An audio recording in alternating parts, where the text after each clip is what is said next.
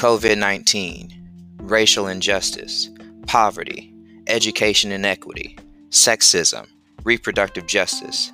These issues and more impact the lives of students, faculty, and staff across the nation. So what does it mean then to tackle these issues as researchers and scholars?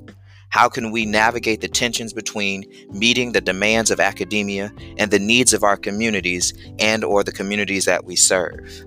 Welcome. My name is Dr. Elia Tamplin, and I'm the coordinator for experiential learning at Texas Women's University. And starting October 1st, we'll visit with TWU faculty, staff, and students to learn more about their definitions and practices of scholar activism, how they bridge the gaps and speak truth to power in their work and in their communities, and how they take care of themselves in the meantime. Stay tuned. You don't want to miss it.